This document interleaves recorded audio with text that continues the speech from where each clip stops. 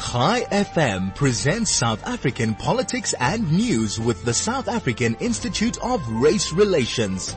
The IRR show, independent, relevant and real, is hosted by Big Daddy Liberty and Sarah Gon every Tuesday morning from 9 to 10, promoting life, liberty and property rights.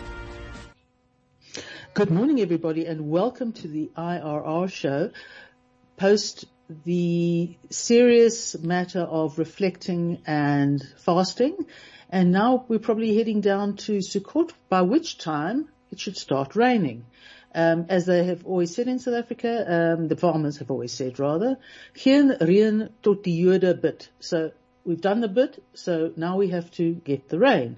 And crikey, we really, really do need it. Things are just so dry and so dusty. I think we're all going to shrivel up. As you can hear, Big Daddy Liberty is out of town, so it's me and later joined by a guest, a colleague from the IRR, and we'll be having a little bit of a debate about Heritage Day, and I'll come at it from a slightly cynical standpoint, as is my wont, and we'll segue on to a related topic, and that is cultural appropriation. In the meantime, let's have a look at what's been hitting the news. The first thing is very briefly is that the President, Cyril Ramaphosa, has docked our Defence Minister's salary for 3 months, which will go into the Solidarity Fund, for flying to Zimbabwe with her colleagues, allowing them onto a Defence Force plane and breaching the lockdown rules. I'm not sure that docking the pay, it's naff and it's not serious enough. Serious enough would probably be firing her from her position, and she has certainly been in that position for long enough. So docking your pay is a bit of a slap on the wrist, is my feeling. Then we go on to the never-ending saga of South African Airways, and allied to this is SA Express, which is in provisional liquidation. Now, basically the liquidators have approved a bid by Fly SAX to save the airline. It's 26 years old, and it mostly serves the bigger towns, the smaller cities, etc. Now, the company was founded and managed by SA Express employees about a month ago, August 2020. And they will have to raise at least 250 million rand to buy the airline and then provide further capital to restart it. The process did attract at least 17 private sector investors who wanted to either purchase SA Express's entire operations or its aviation assets. Now, I'm a little bit dubious about what what do they call them? Fly SAX offers, because they have tied up with an organization called Uprise.Africa, which is a crowdfunding private equity platform. Now, I may be unnecessarily cynical at this stage, but a crowdfunding platform for purchasing an airline, I'm not entirely sure. So it looks like a bit of a sop, shall we say, to existing invested interests. But we'll see. Maybe anything can change. There are serious conditions attached to the sale. And as we know, the SAA has been granted, or it's been agreed that Cabinet will provide 10.5 billion rand to bail it out of trouble. And just to say that the support, that money is going to come by being taken from other areas. One is from a plan proposed to create 1 million job opportunities, and the other is PRASA, the rail agency, which is in deep trouble, and that really serves the poor as opposed to airlines which essentially serve the rich. So our government gets weirder and weirder every day. And I think in contemplation of that, let's take the first ad break. Chai FM, your station of choice since 2008.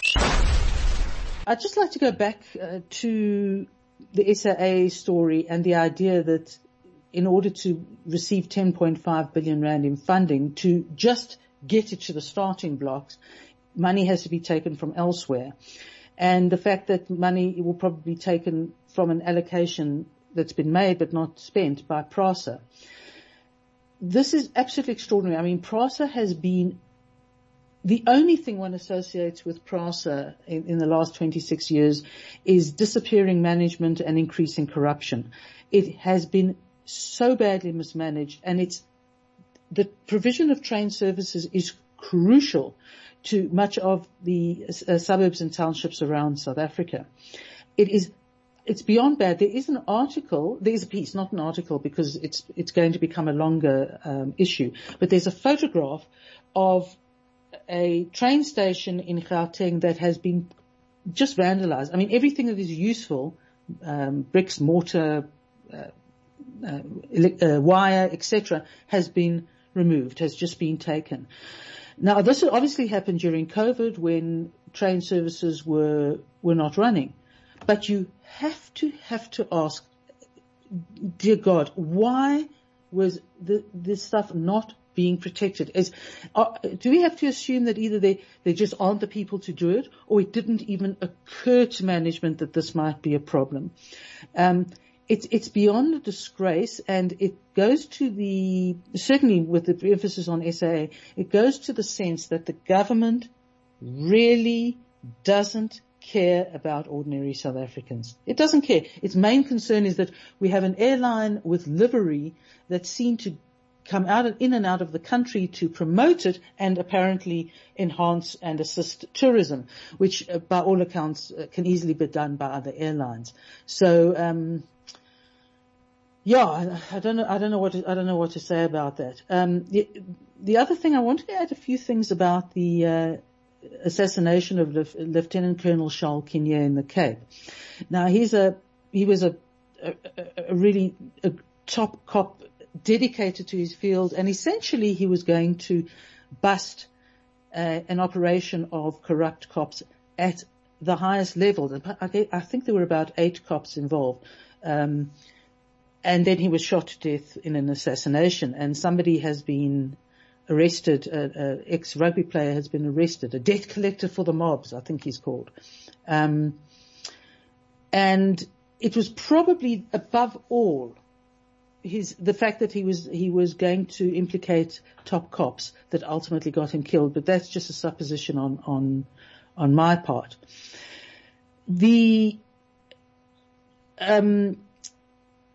What it largely stems from is the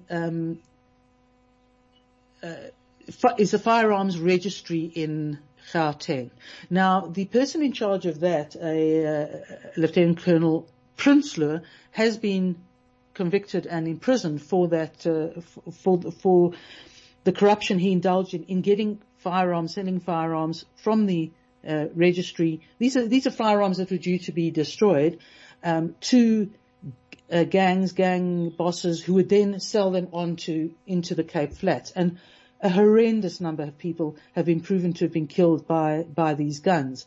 But apparently, according to Jenny Irish Koboshiani, who's investigating the registry, she says that the gun licensing system is partly on paper and partly on an electronic system, which runs very badly.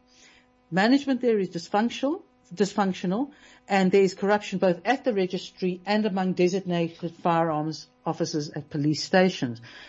So it's an absolute ghastly quagmire that is literally the state is empowering the areas most devastated by the highest levels of crime, including murder, which is the Cape Flats. And anyone who's trying to obtain a license legally so that they are in possession of a legal firearm will tell you that to go to the registry and apply for the registration of a firearm is an extraordinarily difficult process and takes an enormously long time to get that, to get your firearm registered. So, but obviously if you're a criminal and you run a gang or a criminal enterprise and you want a gun, you got the money, it's easy to do. Now, apparently, Kinnear reported this potential breakthrough to the highest level of the police in this country at the end of 2018. Nothing ostensibly appears to have happened. And now he's dead. So read into that what you want. But it's a terrible sense of an entity that is already the least trusted service that the government provides, and very, very corrupt cops at the top are usually a very bad sign for anyone investigating them. But apparently, Kinnear's colleagues are taking the matter further, and they will, and hopefully, if anyone deserves to be caught, charged, and jailed for life, it's top cops. I mean, if it comes from the top, what do you expect is going to happen at the bottom? And now for a possibly an amusing story. The University of Cape Town Ombud, Zethu Makamandela Nkilwa, excuse me if I'm pronouncing it wrong, has been suspended because she published a report in which she said that 663 people had complained about issues related to the conduct of the Vice Chancellor, Mamokgeto Phakeng. So you now have this sort of showdown between Phakeng and the Ombud, and she has been put under pressure by the chairman or the chairperson of this council, the senior body, the big body managing the organization, to change her report, which she has refused to do. And it involves there are allegations of racism on the part of Phakeng, and it's really a matzah pudding, but it's almost a kind of things coming back to bite you as almost everyone involved at the senior levels is black. So basically, white racism is not an issue in this case. But I'm sure this will develop further. It'll be like another episode of, Days of Our Lives or something similar.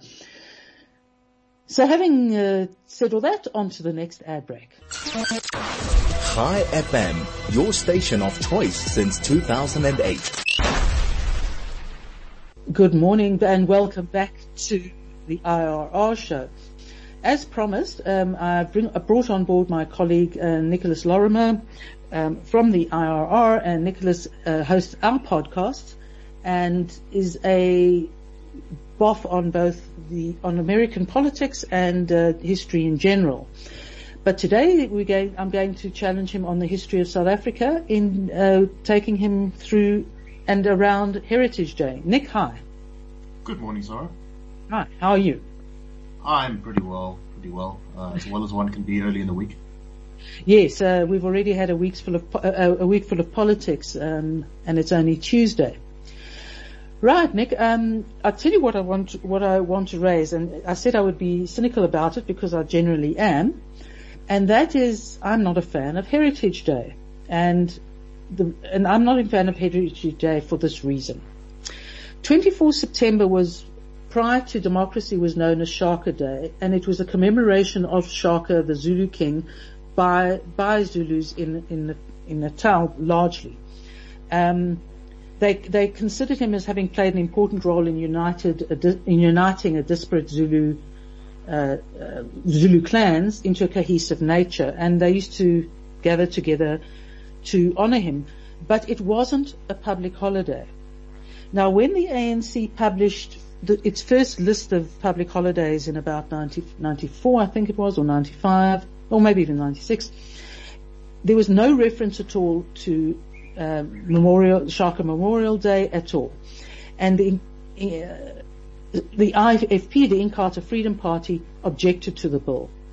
And what they did is they reached a compromise, and they came up with Heritage Day, which would be a public holiday. So now we have a day, quote, when South Africans celebrate the diverse cultural heritage that makes up the Rainbow Nation, close quote. It is the day to celebrate the contribution of all South Africans to the building of South Africa. Now, my beef is not with people wanting to celebrate our heritage. I mean, the Jewish community has recently been commemorating its heritage in the most intense and serious way. But creating a public holiday, it's a sop, and it's a sop to something that doesn't exist as far as I'm concerned at the moment, in that to the extent that we have a heritage, on other days of the year, the heritage is largely contested, and some groupings will even say that we don't have the heritage that some have should not be available to be the heritage of others. So I don't like the day. Am I wrong? Am I being way too cynical about it? Look, I think there is something to be said for Heritage Day. So, it is based on sort of nothing, but outside of religious holidays, most public holidays are kind of based on an event or whatever the sort of politics has decided to emphasize. I actually kind of like the fact that it has its origins in a compromise that exists outside of sort of the dominant political parties, framework in history, right? Because it was a sop to the IFP. So I quite like that about it. I do agree with you that it has been sort of used and abused a lot. Heritage is often used as a sort of weapon or political tool to bash people, to divide people, to unite people against other people, which isn't so great. But I think that there are opportunities where one can use Heritage Day quite nicely. It is an important part of our sort of founding myth as South Africa, right? That we are this nation of many different places that's been brought together and sort of fused together in an interesting and sometimes difficult way, but a way that ultimately we sort of see ourselves. I think it's important. Let me put it this way, for the idea of the Rainbow Nation, which is an important thing to remember, because the Rainbow Nation is really the only way I think South Africa can work. Mm. No, I agree with you, and I'm interested that you agree that to some extent it is a sop. Other than the fact that I think one can have a Heritage Day without necessarily having a date, to have a public holiday which costs the economy a huge amount of money. I recall when my kids were at high school, I think it was, and sometime during the week, obviously while school was on, they would have sort of little celebrations with reflecting their heritage. It could be dress, it could be food, it could be dance, it could be whatever. And that had a certain appeal to me, because the idea was to display that where we come from is different, but that it can be inclusive, that each of us has something to offer someone else. And I think where it really got undone was that the fact that it became an area for the woke and the politically unhappy to indicate that, well, particularly whites, their heritage was purely colonialism and apartheid, and they had nothing to offer. And in fact, they shouldn't take part, because everything about it is negative. And I think that's where it lost the way. I think it also, in a way, it should be much more fun and less fraught. Right, I agree with you there, and that is the use and abuse of it I was talking about earlier. But I do think that there is a way to celebrate Heritage Day correctly, and it is, in contrast to a lot of our other non-religious holidays, a very a much happier occasion. I mean, if you think about June 16th or March 21st, those are days commemorating massacres and sort of terrible human rights abuses in our country. So I think that there is a space for us to have a day where we actually just celebrate something. But of course, the abuse of it is just going to undermine the whole idea, because if only some people are actually allowed to participate in Heritage Day, and if we don't accept all heritages, then what's the point of having it? Then it's counterproductive. Yeah, I think that's exactly the problem, is the not accepting the heritage. In other words, heritage is determined by one group only, and other groups are deemed to have a negative heritage, even though, like every group in this country, the whites are not a homogeneous grouping. Everyone comes from a lot of places and have a lot of different histories. And I think that's one of the problems in this country as a whole, is the fact that it is not only people who've suffered from the ill effects of apartheid, it's who have a lived experience. A lot of people have what we call, let's say, a lived experience, which by that they usually mean a very fraught and possibly negative experience, but we're not given the space to talk about it, and that ideally is what a Heritage Day should be about, the possibility of exploring each other's backgrounds and better understanding our respective histories. Right, and I think there's also something to be done of exchange. So, you mentioned workistas being obsessed about this sort of thing, and that's true. There is a tendency to criticize people for cultural appropriation. But I think that there is no more damaging concept to the idea of culture, because at the end of the day, they're almost, if you actually want to go and look into the history of basically any cultural practice, there's almost always some kind of outside influence. Doesn't matter what culture you're talking about. And so the idea that you can just sort of hermetically seal off cultures in little bubbles and then protect them from all others is actually ridiculous and stifling, because real cultural growth almost always comes from people exchanging ideas and adopting customs from other places. I mean, think about how South Africa. My colleague Gabriel Krauser described it as a great big Sishen right? It's like a big pot full of all sorts of different foods and flavors that have come together. And of course, Sishen has a lot of influence from other culinary cultures, like in India, for example. Because it's quite sharp. Exactly. And if you think of a country like the UK, right? What is one of the most popular foods there? It's something like curry, and it's an important part of modern British culture. Whereas in India, by contrast, they've adopted the British sport of cricket. And so that's an important part of cultural identity of Indians today. So this sort of cultural exchange is, I think, actually far more enriching. And if we're all forced to just sort of live in little bubbles rather than exchanging, it's quite stifling. Wouldn't you agree that cultural appropriation, or the attacks against so-called cultural appropriation, whether it be a hairstyle or an outfit or a plate of food or whatever it might be, is a particularly ugly, mean-spirited aspect of woke culture, of political correctness? Because it's basically saying, it's also selective and ignorant, because it's essentially saying you may not copy or take on anything I do, even though, and this is not said, my entire existence and the clothes I wear, the food I eat, the way I talk, etc., may be essentially an appropriation from the culture, the dominant culture I'm living in. And there's something, I don't know if it's a kind of inferiority complex that says, this is what I've got, and it's probably, I don't think it's enough, so you can't have it. Right. I think like the idea behind cultural appropriation is to stop people basically being mean-spirited and rude about other people's cultures. And that's fine enough, but it's always taken too far. There's a sort of racialist essentialism built into the whole idea, right? So basically, a lot of cultural appropriation rests on the idea that there's sort of an inherent culture in your blood that only people of that blood can express. And I think that that's a very dangerous road to go down, because that essentially says that, regardless of where you come from, what you think, how you were raised, you have this kind of essential culture in your blood that you have to stay loyal to. And that is the beginning of racism. That is the central pillar of racism, is that blood determines everything else. And isn't the problem that the current focus, or the focus for much of the last 26 years, has been on black and white relations?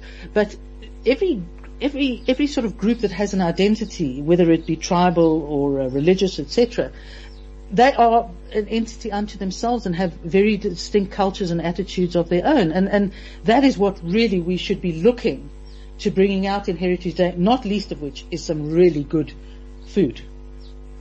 Yeah, no, I think so. There's a lot of stuff that you can bring out in Heritage Day, but I think also Heritage Day should be kind of a day for creativity, one where you can kind of go a little bit nuts with sort of coming up with new ways to express your personal heritage, whatever that may be, and admiring and respecting and incorporating the heritages of others, because I think that's really what it's all about.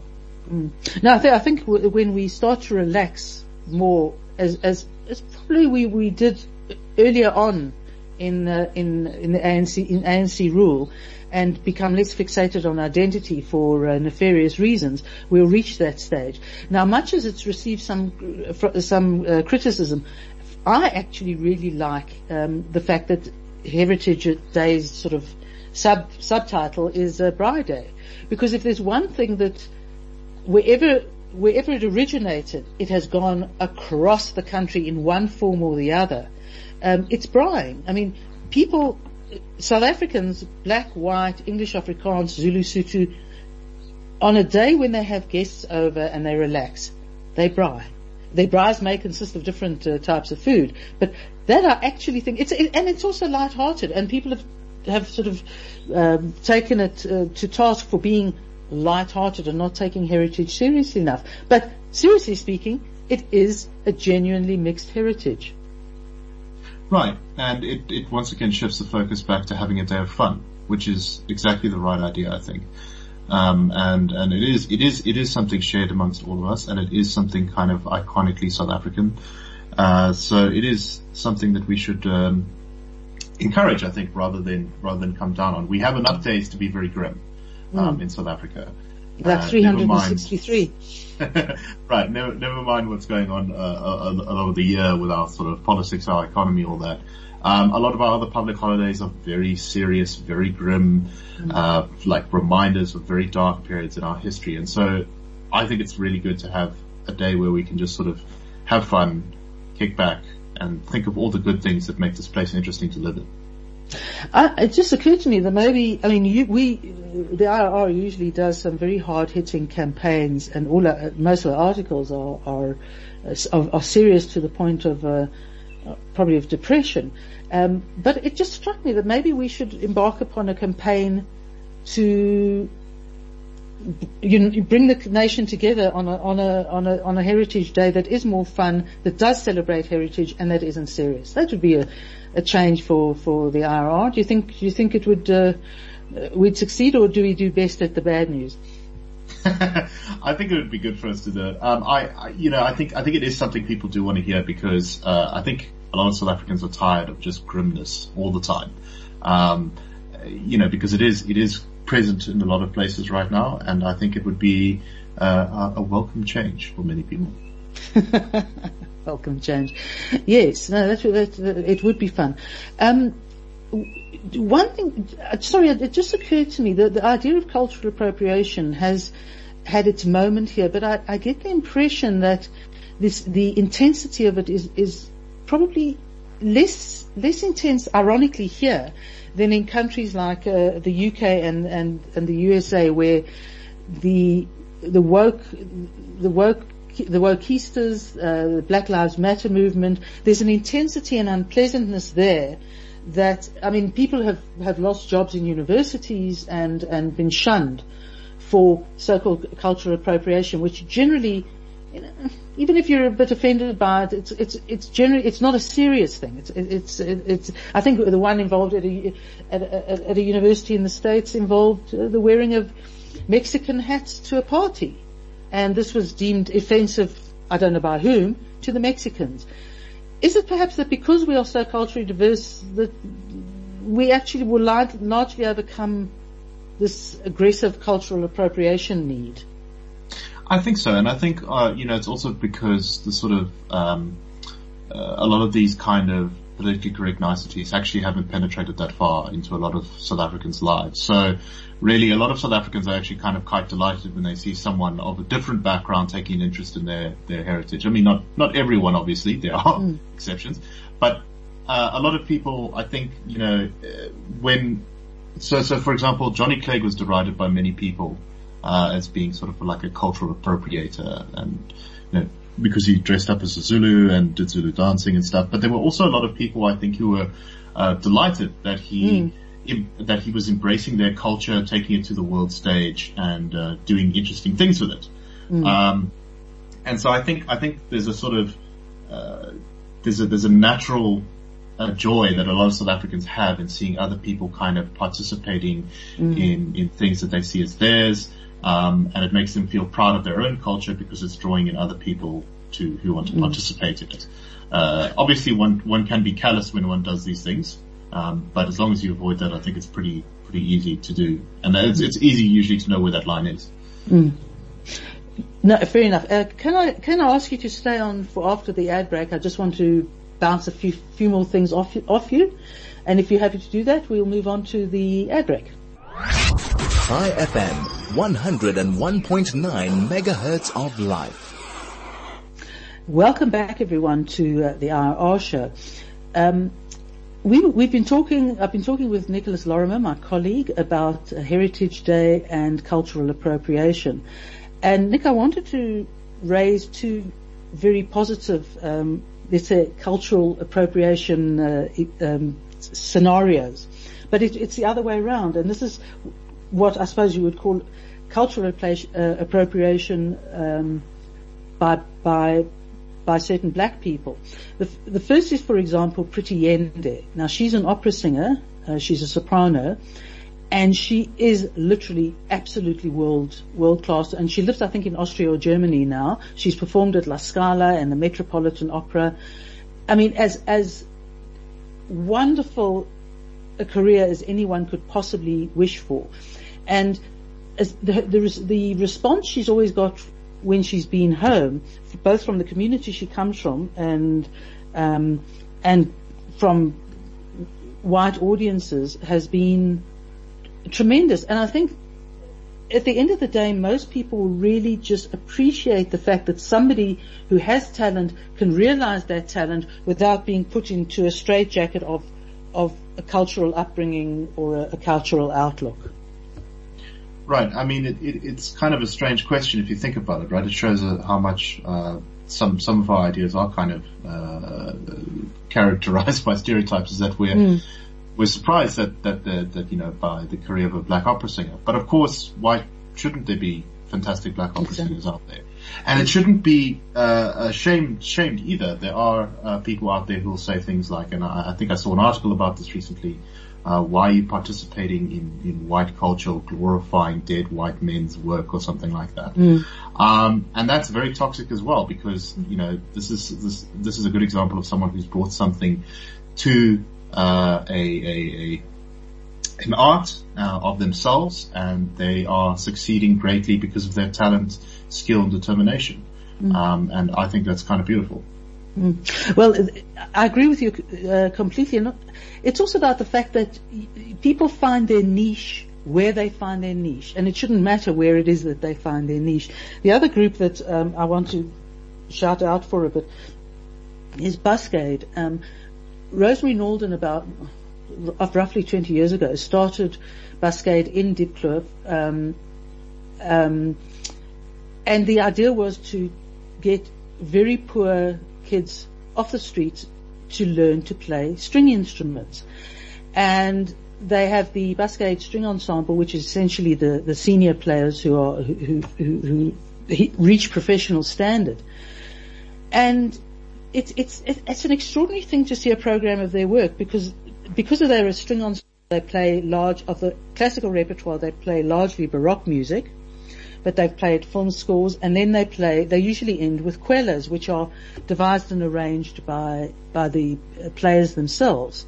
And it is, you know, there's nothing to be cynical about that. It is superb to be able to watch people transition literally by virtue of learning let's say, a classically white European instrument, to being able to play that music, and then to move on to a sort of a township style of music, and it works, and it just flows because it works, and that is probably more rewarding than anything else. And when you're taking poor kids off the street, you don't want to. They shouldn't be faced with the target of you're poor and you're black, and you shouldn't be learning that instrument, which provides a focus and it provides discipline and all the things that kids desperately need. Right. And I think the only people who would be opposed to such a thing would be those who are obsessed with race essentialism, as I mentioned earlier. Those who think that because you look a certain way, because you come from a certain heritage, you have to behave a certain way, you have to embrace certain things. You know, people can find expression in however they like. This is another good example of that. Okay, well, so maybe we need, part of our drive outwards is to encourage those things. Okay, you don't often see blowback on black artists choosing let's call it a white art form. It's usually criticism, and it's obviously intended to engender the racial aspect. It's usually, as you say, with someone like Johnny Clegg, it's the white artist taking on the black art form. And again, the terrible thing about that is that people must do what they are best at doing and what they can interpret best, and it doesn't matter what that may be. And I think there's a lot to be learned from that. Nick, I think we've sort of canvassed the subject. I actually want to throw something completely different at you, just because it's just occurred to me. It's a political issue, nothing to do with cultural appropriation. It's more to do with appropriating South African taxpayers' money. Former President Zuma has accused Judge Zondo of being biased and therefore to have him recused from when he appears at the commission. Surely this is only intended to kick the matter further into touch. It cannot seriously be intended to actually upturn the commission in its operations. Right, I think that's exactly right. And of course, we've seen this from Zuma for the entire time that he's been charged with something, right? Since the very beginning, the so-called Stalingrad legal defense, where every single possible opportunity for a legal objection, you make it. Every time there's an appeal, you wait until the last day before you launch your appeal. Every single time there's any reason that you could possibly bring up, even if it's going to get thrown out, you bring it up so that it gets thrown out again. And a lot of people sort of scoff. They say, "Oh, this is ridiculous. There's no way this could work." And yet, we are many years after his first time he was accused or he faced any kind of charge or criminal charge or day in court and all that, and he's still not really faced a proper day in court, despite his insistence that he wants to. So don't knock the Stalingrad legal strategy until you've tried it. I think Zuma's shown how effective it can be. And clearly, either somebody is funding this, or he has lots of our cash stacked somewhere that he can use. But I think what part of this Stalingrad technique now is doing is something fundamentally revolting about it, if I can put it that way. And because he led the march on really embedding state capture. And the destruction it's wrought on the society is huge. But just with reference back to my discussion on the death of the policeman, Charles Kinnear, it was essentially his determination to hollow out the police, the NPA, and the judiciary, and any entity that could possibly jail him in the long run, that has led to that sort of corruption at high levels that allows large amounts of guns and ammunition to end up in townships. Gauteng, KZN, it's gone to the taxi industry assassins, and obviously in the Cape Flats.